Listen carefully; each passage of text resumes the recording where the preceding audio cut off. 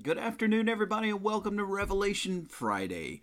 Here we are in beginning the book of Revelation at the Preacher's Corner with me, Pastor Jay, and we're going to be digging into chapter number 1. We already talked about it just a little bit. We edged the skirts of it back in last Friday, but we're going to dive in to more detail concerning the 7 churches that John is directly writing to and how those churches relate to all of us today as concerning chapters 2 and 3 when we get there and the messages to those churches. So lots to get to, whole bunches of information, so stick with me, and what a ride we're going to have. Rather we're here, rather we're there, or rather we get caught up in the air, we're going to roll with Revelation for the next that's 22 chapters, probably 40 weeks. No problem, right?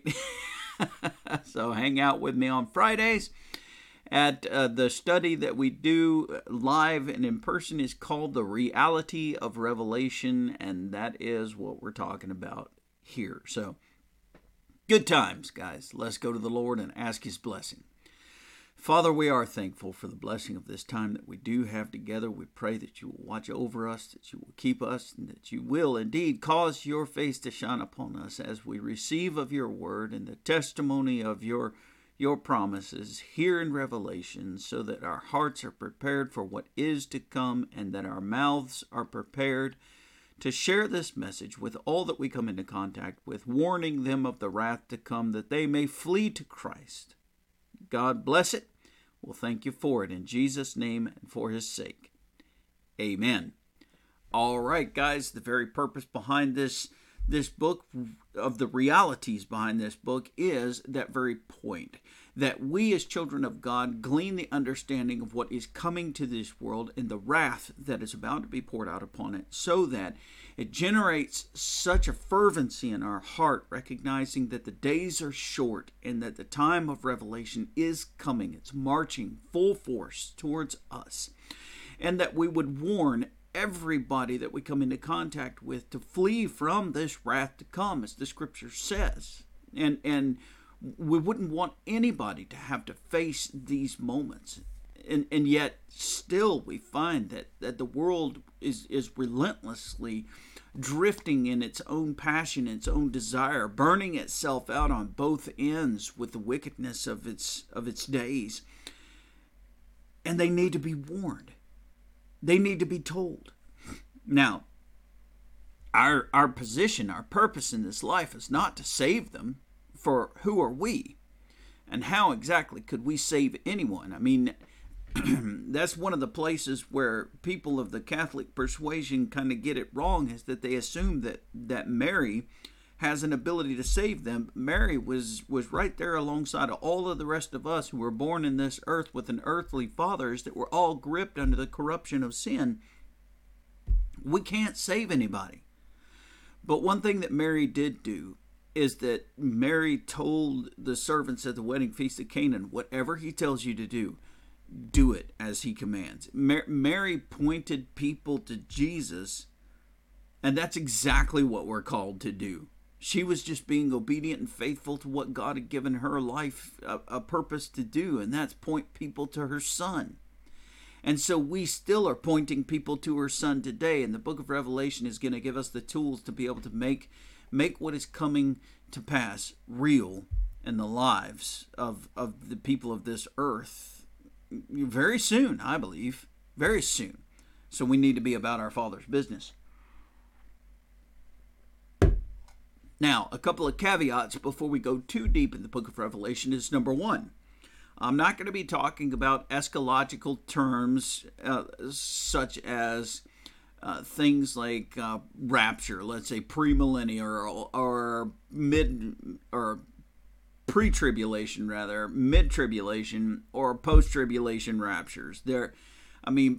Seminaries all over the country are arguing over exactly when people get caught up, instead of paying attention to what's important about the realities of the events that are going to be taking place. I have my own personal views, and oftentimes I will share my personal views and why they are my personal views.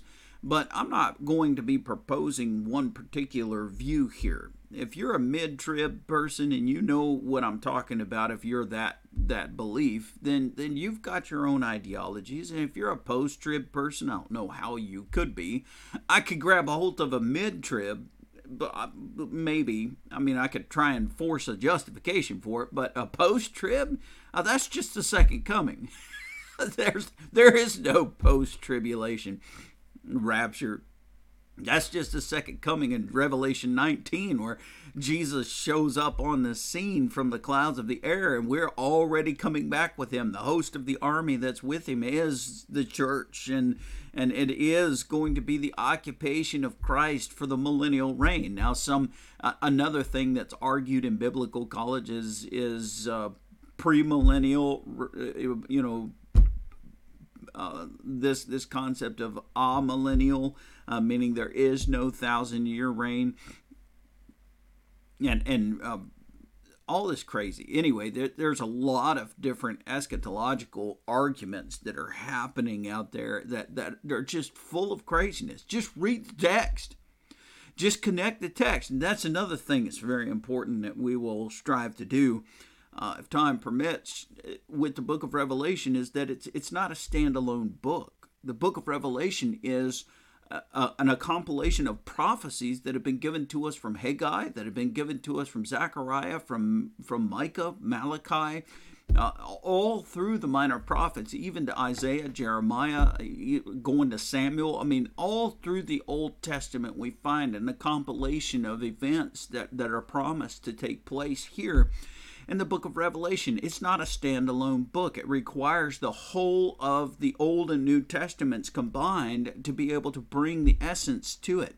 So this isn't something where we could just sit here and argue over positions, but that we would have to know and study the whole of the Bible to formulate our positions to apply to Revelation. And I aim to be able to do that if I am going to speak about the beliefs I have on a pre-tribulation based rapture, that we go to those scriptures in the New Testament and we look at some of the places of the Old Testament that give promise to a pulling out before destruction comes. And then we look at the millennial reign of Christ, and of course we look back to the Davidic covenant and the promises of a Messiah that would come and that would rule and would reign, and then we come all the way up to the point where Jesus literally comes down in the clouds of the air riding that white horse and snatches up the Antichrist and the false prophet and casts them alive in the lake of hell, or the lake of fire. And then we'll find that after 1,000 years, from Revelation chapter 20, beginning in verse number 1 and working our way down to verse number 11, which is, verse number 8 really, is one of my favorite places, is because when Jesus, after Satan gets loosed out of the pit in Revelation chapter number 20, verses 1 and 2, when Satan gets loosed over in verse number 8, and he comes out of that pit and he amasses an army to come at Messiah, that he cast that old devil into the lake of fire alive, where it says the beast and the false prophet are. Well, that's a nightmare of a scripture for folks that would be like Jehovah's Witnesses or Mormons, or those who do not believe in a literal hell and do not believe in an eternal punishment, but that would teach that you are annihilated by the fire of God and that you are no more and it's all over, when you've got 1,000 years of the Antichrist and the false prophet roasting in this lake of fire, only to still be there after 1,000 years when Satan gets tossed in. Understand that the wrath of God is eternal. It doesn't just dissolve you and you disappear and it's no longer there. No, as much as the love of God is eternal, and that the children of God would rest in the love of God in His presence for forever and ever and ever, fill in the blank, the wrath of God is equal. And you do not escape it. You don't just vanish or dissipate and poof, you're gone. You will suffer that wrath for an eternity. And in fact, the scripture paints the picture of God creating a body that is capable of lasting forever in that lake of fire, that you have to be fitted for destruction. It's like going into a bespoke tailor and having a suit crafted for you. And when you deal with gentlemanry, and you're dealing with the clothing of a gentleman, there is the suits that are manufactured, that are hanging up in a suit shop. You walk in and you think, wow, that's a really nice suit. I mean, it looks great. It's hanging on the rack. Yeah, that's like the bottom tier. That's where I live, guys, because I don't make enough money but for a $100 suit, right? And that's saving for a couple of weeks to get that thing. And that's like bottom tier. And then when you move to what you consider like Joseph A. Banks or some of these finer, we call them finer men's stores, right? Joseph A. Banks and Men's Warehouse and Suit City, these different places where you can have a suit made for you or made to wear. Well, this is a situation where it's a step up from the suit that's hanging on the rack, that they're just going to tailor the cuffs a quarter of an inch and tailor the pants, and that's all you get. This is a suit that may even be a half canvas, and I'll explain all of that later, but it may be fairly decent, and it's going to run you about $600 to $800, possibly, depending on what fabric you choose, maybe even up to $2,000 in this made-to-wear suit. But then you get to a bespoke tailor. Now, a bespoke tailor is going to literally let you choose a fabric, choose a print, choose the color, and they're going to measure every detail of you. They're going to measure your shoulders, they're going to measure your neck, they're going to measure your top back length from shoulder to shoulder. They're going to measure the length of your arm, the height of your armpit to the trunk. They're going to measure waist and chest in 3 different places. They're going to measure everything, because they're going to take this fabric and they're going to mold this thing to you, literally your exact measurement, so that when you put this thing on, you think you're putting on another layer of skin. I mean, it's going to be you. And there's four initial fittings. I mean, every time they put a piece together, they put an arm piece together, they need to slide it up on your arm to make sure that it's the right length. They put the back piece together, they put the chest piece together. You're going to be in and out of that tailor's shop on appointment, making sure that every little detail is just right. And then there's the 5th fitting, where everything has been sewn together and everything is put together, and just the minor adjustments that are being made, and then you finally pick it up. And you're talking about somewhere between $5,000 and some of these suits could be up to $200,000. You're looking at a suit that is designed just with you. That is what it means to be fitted. And that is exactly what God is going to do with a soul that is going to perish by being separated from God for an eternity in that lake of fire. He's literally going to design and fit this vessel that is made for that destruction, so that it never gets devoured, so that it never gets destroyed. And you'll be wearing it for an eternity. You see, Revelation is a book where we are called as believers to understand it, so that we can warn people of the wrath to come. When they come to us and they ask us questions about the hope that we have, that we share the love of God with them, and then as they would mock us, we warn them. We warn them of what they're about to face if they do not hear what we have to say. But then we walk away, because there's nothing left that we can do but pray for them. And so it's very important for us to understand the book. Now, we talked about last Friday, we're dealing with verses 1 through 3. One really important point, we understood the very connection of the testimony of Jesus Christ, which was really thrilling. We grasped a hold of the concept that the revelation that we received in this book is something that God gave to Christ in order to give to John. And so We know that ultimately God, our Father, is the one in charge and control of everything. Jesus knows everything that the Father knows, no question, because they're one.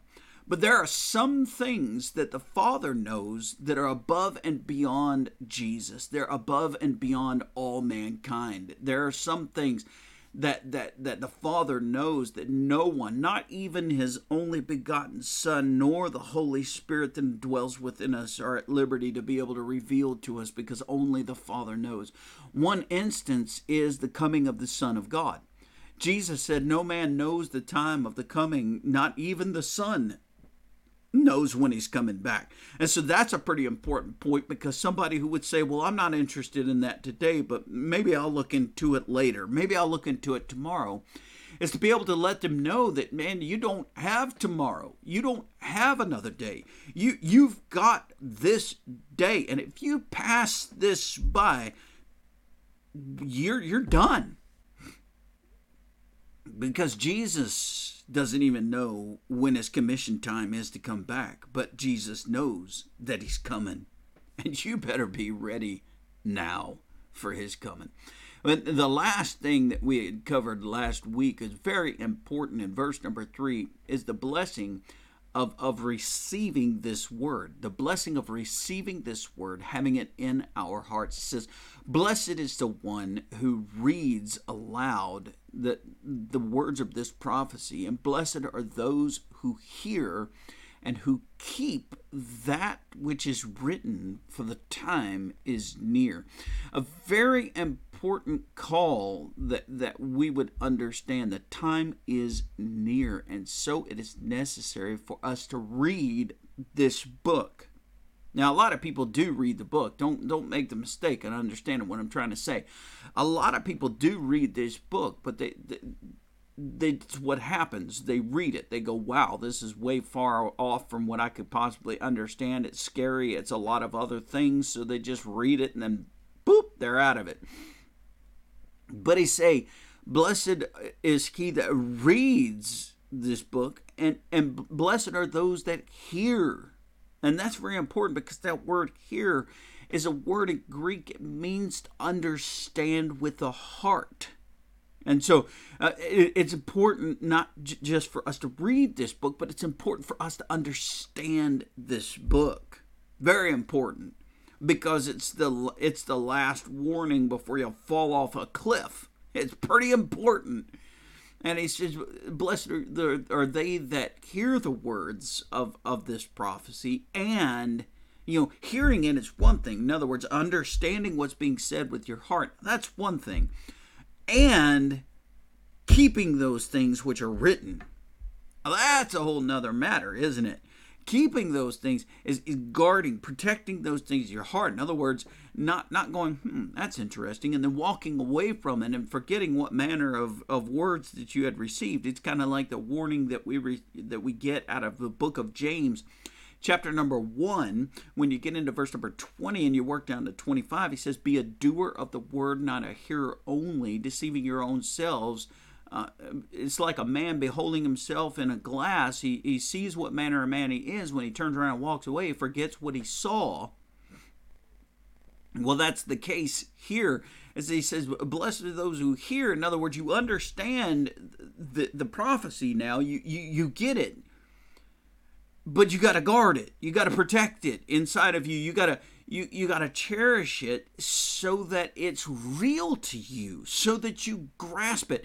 Because there are people who are going to need what you understand for them to be able to understand, so they can heed the warning and they can turn to Christ.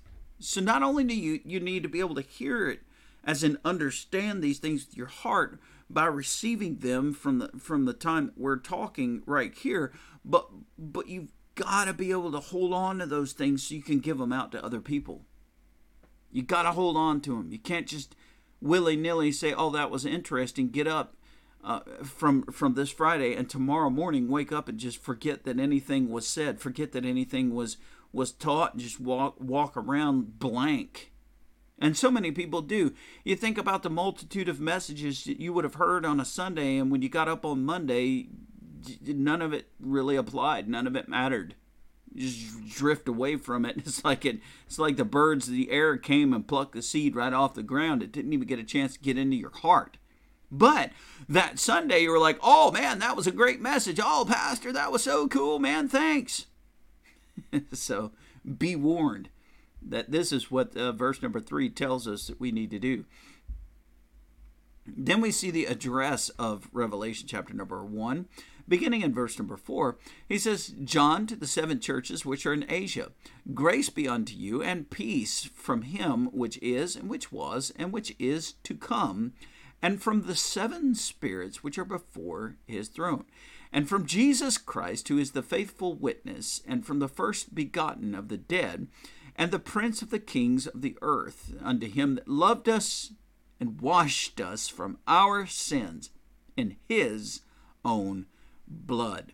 A very important point that Jesus made. Of course, I remember talking about this from last week, and that is the very connection that we have the 7 churches that we're going to be talking about. And you'll discover the nature of those 7 churches over in Revelation chapter 2 and chapter 3.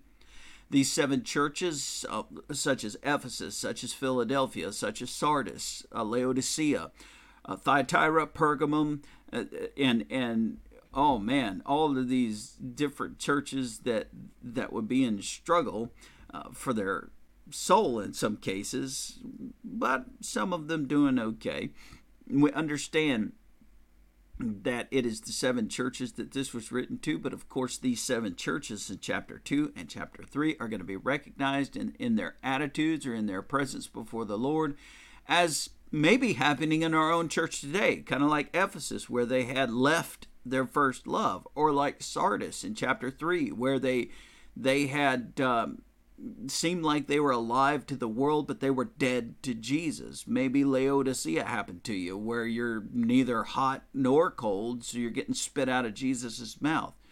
Or perhaps you're Philadelphia and you really are a loving place that truly does care about the ministry of Christ. Maybe you're a Pergamum where you're going through a very hard and suffering time, and Jesus is just telling you to hold on tight to him because he's going to deliver you through it. Perhaps you're a Thyatira that has been coerced off course of following Jesus by chasing after the doctrines of maybe the Nicolaitans or the doctrine of Balaam.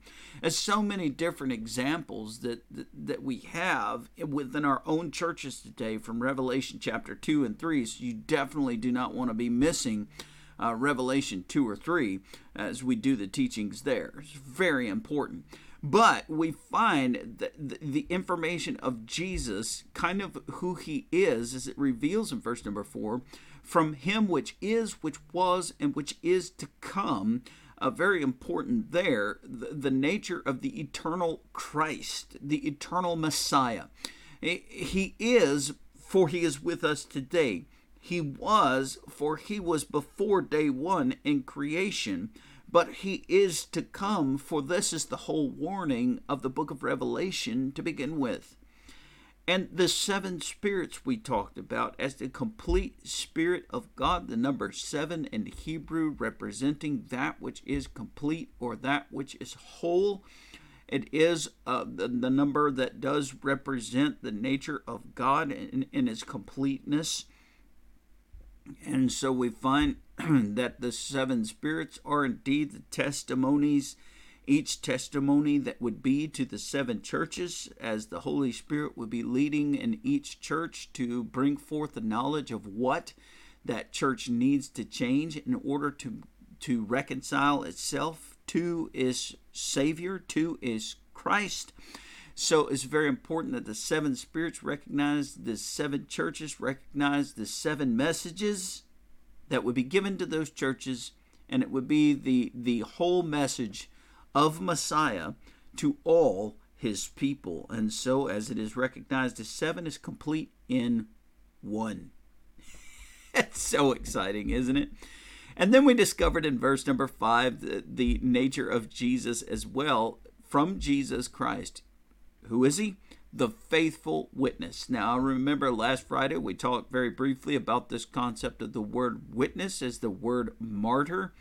It is actually the word martus, which is the word in Greek, and it recognizes a person who has given their life in testimony. And so that is what we call the martyrs, of those who had died for their faith in Messiah.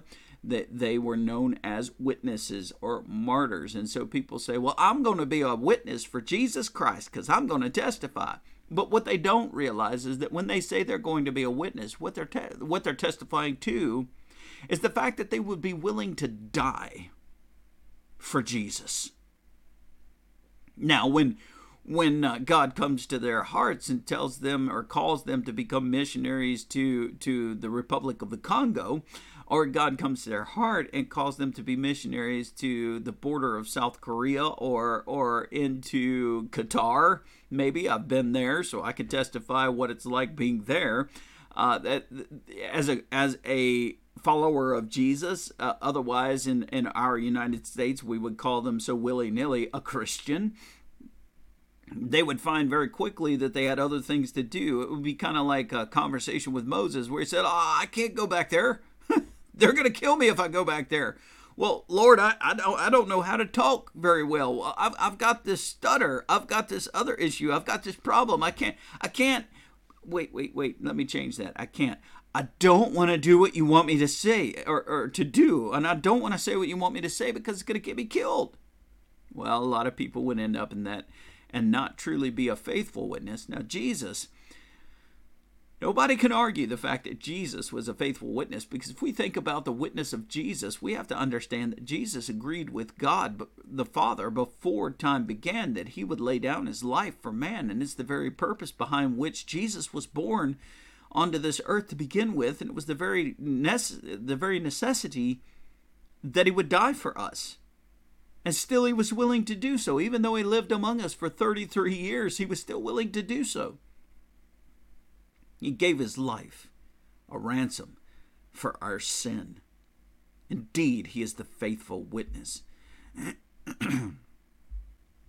It says the first begotten of the dead. Now that's pretty exciting, because for 4,000 years before the birth of Christ, people were dying.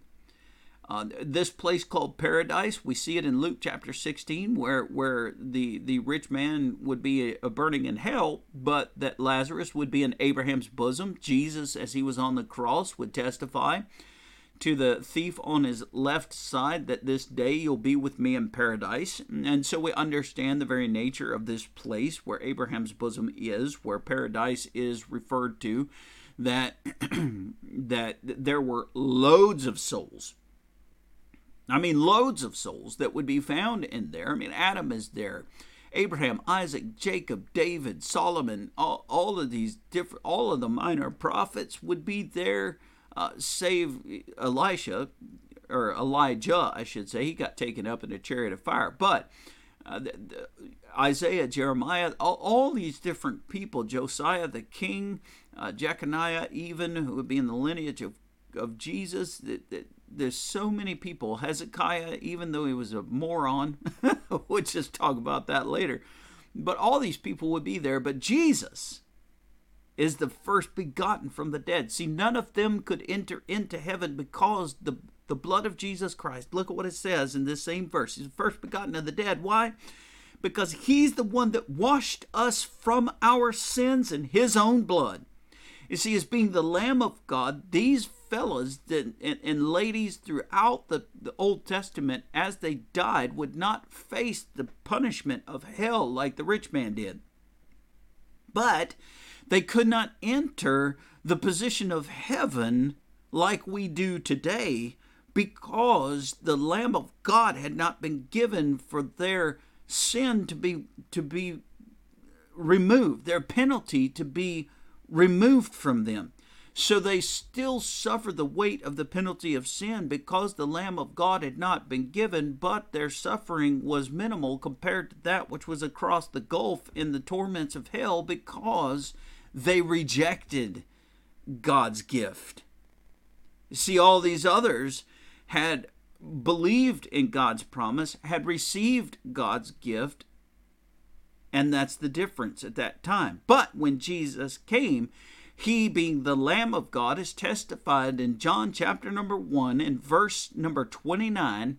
He, being the Lamb of God, in his suffering and in his death, and by his own blood, he covered the multitude that was there with him in those 3 days in that prison where they were waiting for him, and he delivered them all.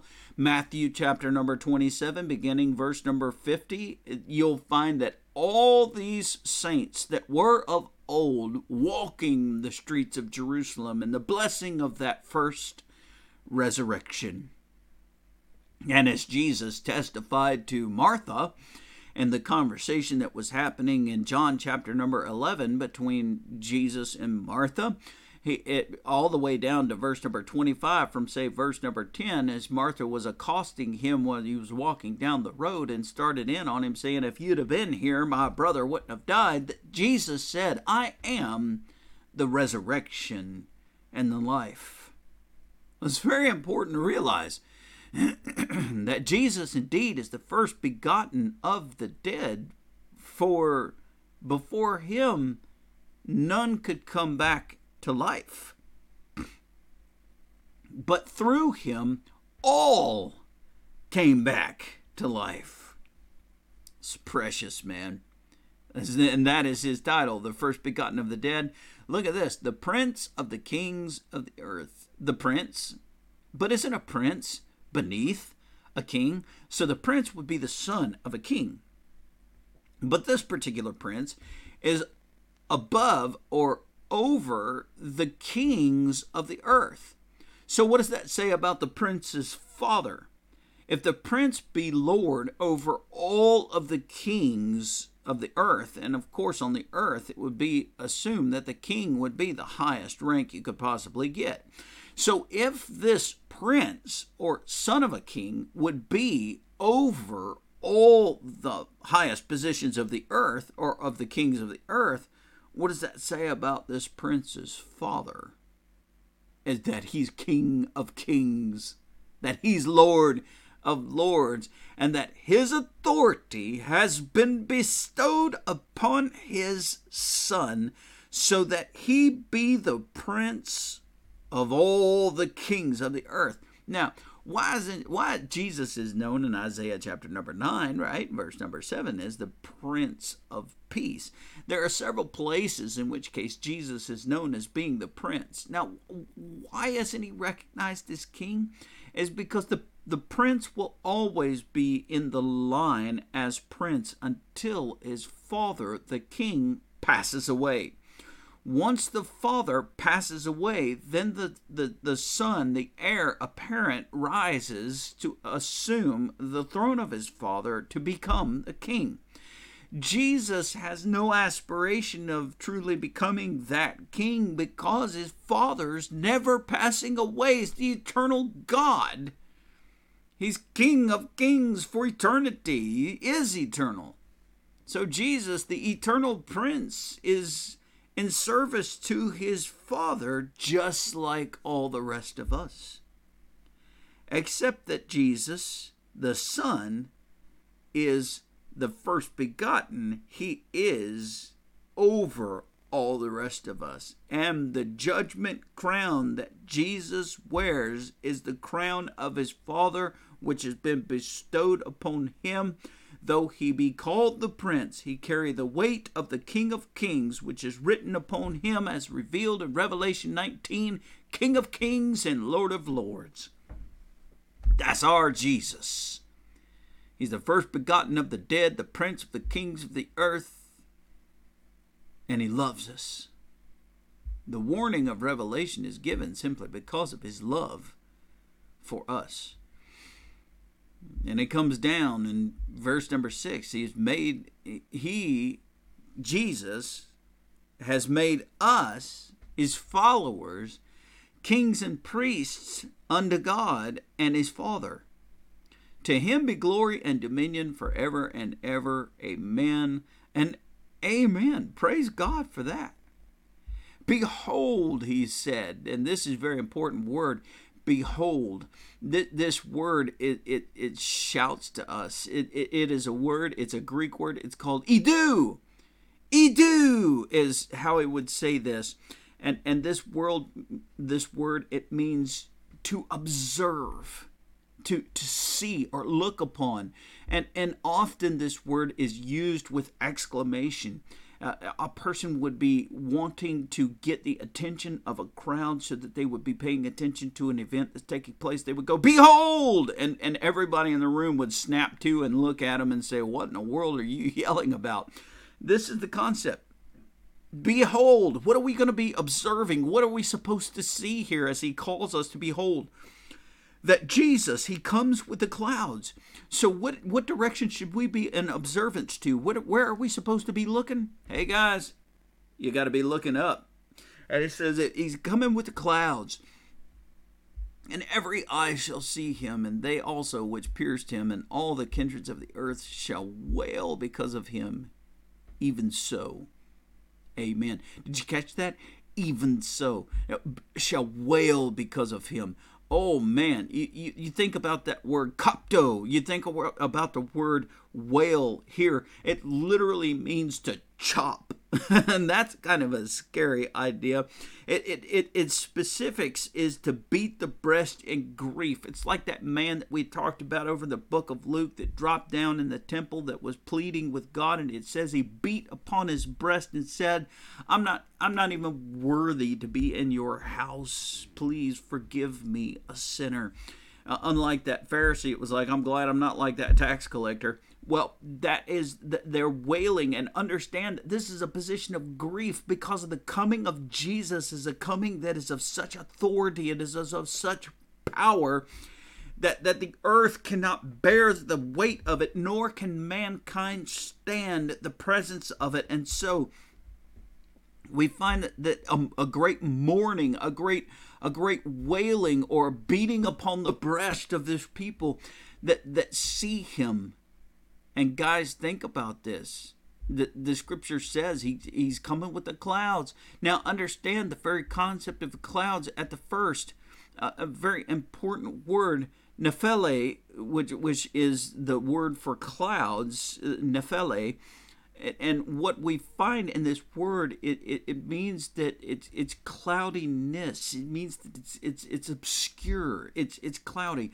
And so he comes with an obscurity. It's kind of like the same thing that happened on the Damascus Road, remember? Or not Damascus Road, but the Emmaus Road. Very important point to be made here.